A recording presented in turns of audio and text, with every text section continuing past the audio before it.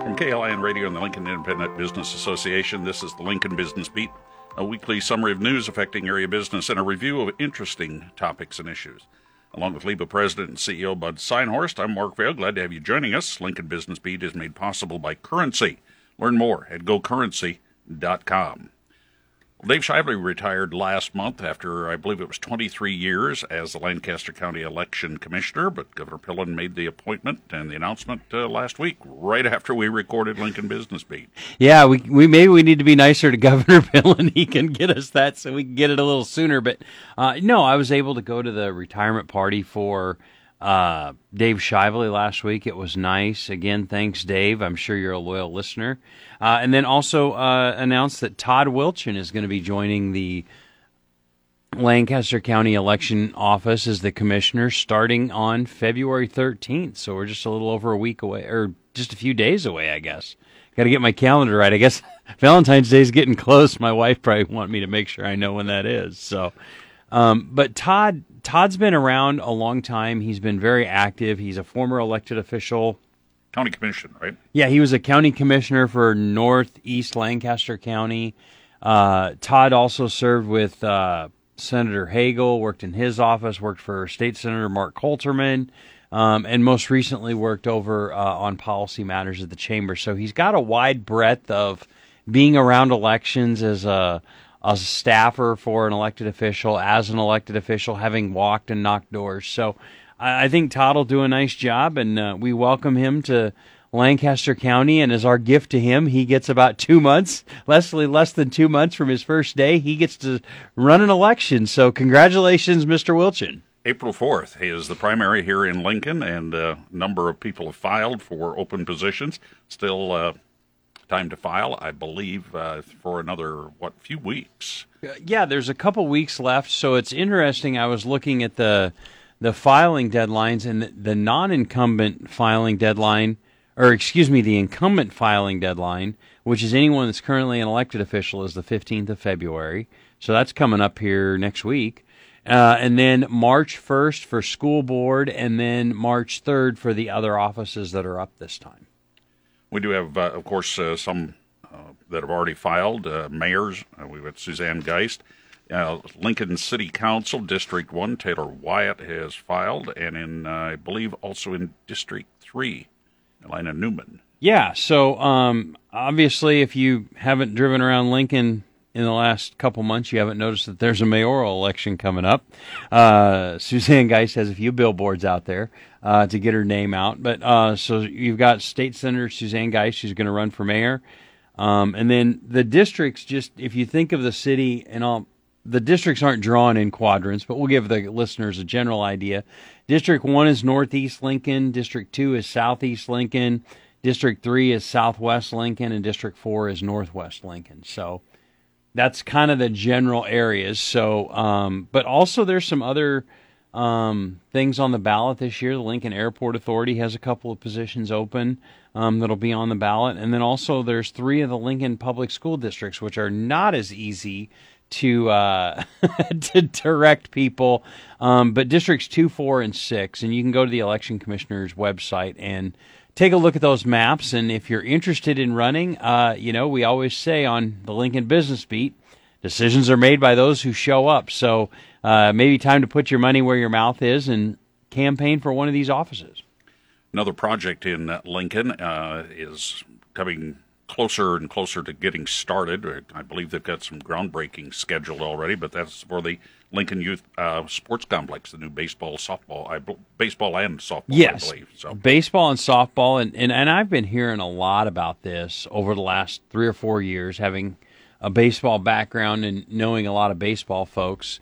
But, just the need with all the youth baseball and softball that happens in Lincoln, a good place that we can host tournaments, play games, and be able to attract people to our city. And so I appreciate what this group has done as they've developed this project, because it's not just youth baseball. It's also going to have I'll call it a championship level field. where high schools could play on it, as well as Nebraska Wesleyan is going to be the anchor client for both baseball and softball. So it's a nice project to bring Wesleyan. It'll be an opportunity for the high schools, and then all these youth tournaments that are happening in the summers. People who say or ask the question, is there a need for it? What I didn't realize is that the Nebraska State Championships, I believe, I don't remember which championship, for the last several years has actually been played in Council Bluffs, Iowa, because we didn't have enough facilities. Yeah, I think it's one of the lower youth below high school. But yeah, so they have to have their state tournament in Council Bluffs, and I think with casinos we're taking some money away, so let's take this money back and keep it in Nebraska too. Absolutely. Legislature in the full throes of hearings, primarily hearings, all-day hearings when they're going, and Liba's been involved in testimony on several of them.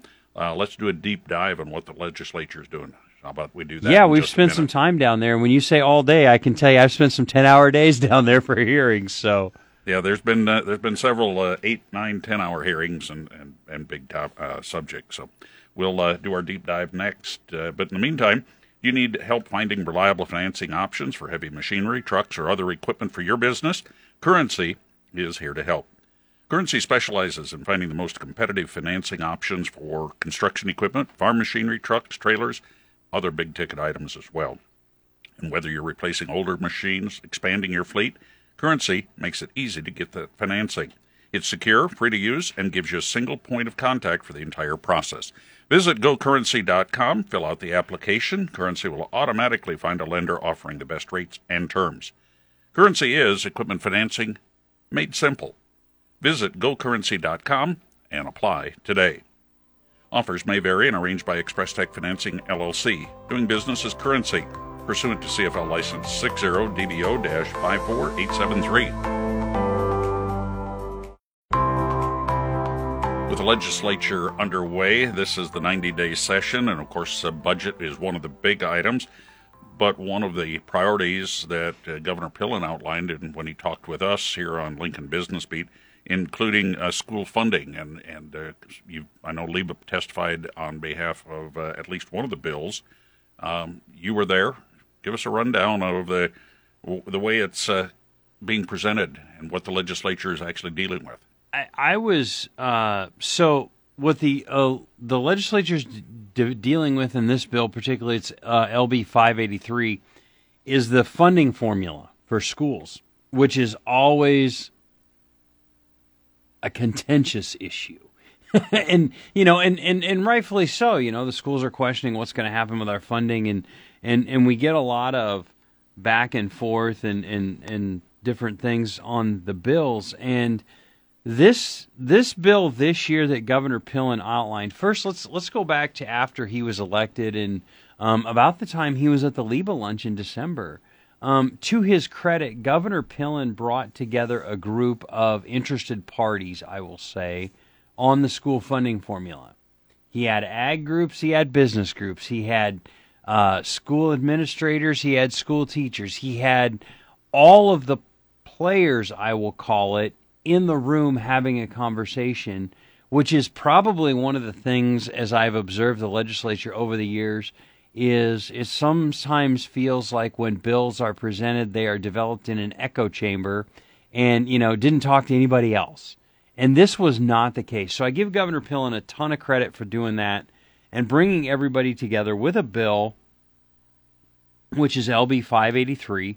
And generally speaking, it's going to change the number of what we call equalized schools, so to speak. So there's right now 86 out of the 244 school districts in Nebraska receive equalization aid. So about a third. So 2/3 of the school aren't getting equalization aid.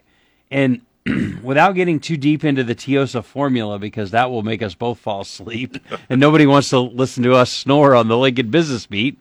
But essentially, think about that. We've gone from 205 equalized schools in 2007 to 86. So, that is just inverted itself on the number of schools. So what this would do was increase the aid for equalization, but also it also brings the state back to their commitment of funding special education, which is a big component of this bill as well. So LIBA testified in support of this bill, and it's with this bill. And sometimes you got to think of bills as packages, right? And the governor obviously has his tax package, but when we talk about these bills, we're talking about bills that come together to address property taxes, which has been a huge issue that LIBA has talked about for years and years and years. And so with the additional funding in state aid, our hope is we're going to be able to lower levies, lower property taxes to help the taxpayer, because we've talked about valuations on here previously. Yeah, the amount of funding that would change from local property taxes to the state level, fairly significant. And this also then I believe, addresses the governor's desire to have it based more on a per pupil level than on the TIOSA type funding. Yeah, and so one of the numbers that Governor Pillen threw out when he testified was $1,500 per student. Now think about that. There's 244 school districts across the state. That's a lot of students, and so I think we're on the right track, and we're having a good conversation. And I appreciate Governor Pillen's just passion for this project and to get the funding for the students, which is going to help lower property taxes. And that's always one of the blowbacks we hear when we talk about property taxes with the school district is, well, we don't know what we're going to get from the state, and will we get this and will we get that? I think maybe this stabilizes that a little bit for the school districts so that we can have a real conversation about what's going to happen with the property tax levy. Because as you know, the valuations keep going up and they keep the levy the same, and they say, well, we didn't raise your tax levy. Well, guess what? I'm paying a lot more in taxes this year than I did last year. So, and this really also affects rural districts. Actually, will help them more than it would be the larger cities because of the equalization. Some of the larger districts have been getting aid, and some of the smaller districts have not under the current situation. And that's, correct. That seems a little, I don't know, it just seems a little odd. I didn't realize that. But that has put a huge property tax burden, especially on agriculture. Yeah, and the state has tried to put some Band-Aids on some different things to try to help the ag producers. I mean, they've dropped the amount, so it's not valued at 100%, or it's not at 100% evaluation. It's at, I think it's down to 75, I want to say, or something like that. So they've tried to ease that because, one of the things my grandfather was a farmer in South Dakota, and, we would always talk about, just hear things that the family talks about. And, he always said, all of my money is tied up in land and cattle and hogs and equipment. It's not liquid cash, right? And so that's one of the things when you start seeing, and I've heard this over the last several years where farmers and ranchers across the state have had to sell because they can't afford to pay their property tax bill. It's not that they're not running a good operation, but they just couldn't keep up with the valuations that were put on their land, and they had to get rid of the land. And, agriculture's the driver of our state. So we've got to figure out something. And I think just getting that conversation going is good. Well, in the past, oftentimes the funding of education was a topic that was discussed. Property tax relief was also discussed, but they really have to be discussed, as you said, in the context of a package, because they're actually opposite. They're challenging each other. Well, former Governor Dave Heineman's a good friend of mine, and we've talked about taxes quite extensively over the years. And I got to know him as he was about to leave office. And one of the things I've always heard Governor Heineman talk about was we've got to have a simultaneous conversation about school funding and taxes. And, we can't just do one without the other, and we need to understand how we're going to do both. So I think it'll be interesting to watch how this bill progresses. The intriguing thing to me, Mark, when I sat through that 4-hour hearing, so it was only a half day of the legislature that day. But there were 17 people that showed up and testified in support of the bill. There were four organizations that showed up to oppose the bill, and 4 organizations that showed up and testified in a neutral capacity. Which sometimes when we talk about school funding, it's, almost reverse. There's 4, 6, 7 people talk about we're in support, and there's a bunch of people against. So I think some of the groups, and the other thing I found fascinating was LPS testified in support of the bill, OPS testified against it, and the Papillion La Vista schools testified neutral. So there's just a really different, I'll say, mentality, or I guess I get a different level of support for this bill across the different school districts. So you had, some people representing the rural schools that liked it, and then you had, some folks from the Greater Nebraska School Association, I think is the name of it. They testified neutral. So did the Benning superintendent. So the schools are kind of in different positions on this as well. So I think it's a great bill to watch. And then also Chair Merman in the Education Committee said that there was one letter that they received in support of it. So if you break down the numbers, it was 18 people supported it, 4 people against it, and 4 in a neutral capacity. So see where it goes. I'm sure it's going to go to the floor of the legislature for a conversation. Indeed. And there was a few other things. Let's just run through them very quickly that Lee was also watching or testifying on. I know the one that was testified was on some sales tax turn back for such things as convention centers. That was before the Revenue Committee. Well, and see, that's another one that's an intriguing bill, because Senator Wishart has a bill to help get some of the funding that would help fund the building of a convention center in Lincoln. And then you've got Senator Bostar that there's a statute that there was a turnback tax, and I'm not a tax expert. So, but anyway, it kind of helps on the taxes that are collected to go pay off the bond. But that had expired in 2012. And so it helped build things like, I think, the Ralston Arena. I think it helped build the Quest Center, which is now the CHI Center in Omaha, and different other places. But since it sunsetted in 2012, now we got to change the date to open it up to 2030 for a potential application. And it's not saying the entity gets it. I think that's the important, interesting thing about that bill, is it opens up so that the applications can be accepted. And, of course, that would also help the some of the projects going on in Omaha as well.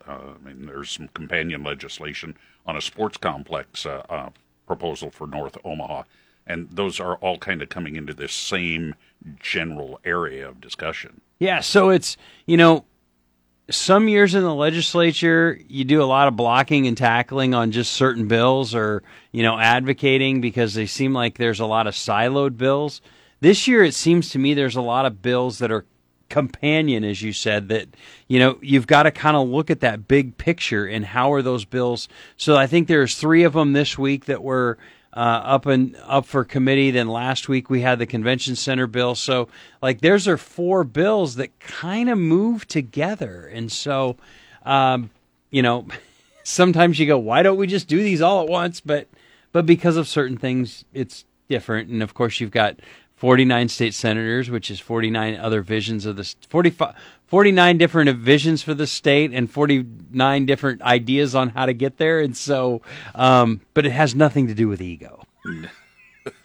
I'd compare this to a juggler, and the old line, there's a lot of balls in the air on some of this. There are a lot of balls. And I'm going to give another shout out to Katie Bollmeyer in our office. Katie, our policy research coordinator, does a great job of tracking all these bills. And, you talk about a lot of balls in the air. As the CEO at LIBA, I've got a lot of balls in the air. meeting with members, recruiting members, testifying in the legislature, getting out there to different community events. But Katie does a great job of tracking these, monitoring these, and helping keep us informed. And she does a great policy update to our LIBA members every Friday. And for me, it's great reading over the weekend to kind of catch up on anything I might have missed. So there you have it. That's the deep dive for today and this edition of the Lincoln Business Beat. But I do want to also just mention briefly, coming up on the LIBA lunch for February, a big project that is right before Lincoln City Council will be taking it up, and that's Water 2.0. We're going to hear a lot more about that. Yeah, we recall back to the floods of 2019 when Lincoln almost lost their access to water. This is a new project that would build a pipeline, basically, and a water treatment center from the Missouri River to Lincoln to make sure that we have a secondary water source. The council will be taking action on it. And then also, we're going to have that at our LIBA lunch on February 21st. So we'll have a presentation on that. And then there's going to be a public forum on March 7th at Southwest High School for people to come and hear about the project. And I mean, folks, we're talking about, in today's dollars, $1.3 billion. And this is about a 20-year project. So, just at a little bit of escalation in price and costs, it's probably a $2 billion project. It's important to understand what's happening. So we're trying to give as many opportunities for the community and the LIBA members to understand what's happening. And if you're thinking of that in terms of size of project, that would be about 5 times the size of the project, money-wise, as the South Beltway. Yeah, and everybody was wide-eyed about the number that went with that. So it's a big investment. It's an investment in our future of our community, and the conversation needs to be had, and we need to think about how we're going to move forward with that. This has been the Lincoln Business Beat from the Lincoln Independent Business Association and KLIN Radio, reviewing and updating business owners and community members about what's happening in the business community in and around Lincoln. Along with LIBA President and CEO Bud Seinhorst, I'm Mark Vail. Lincoln Business Beat is made possible by Currency. Learn more at gocurrency.com.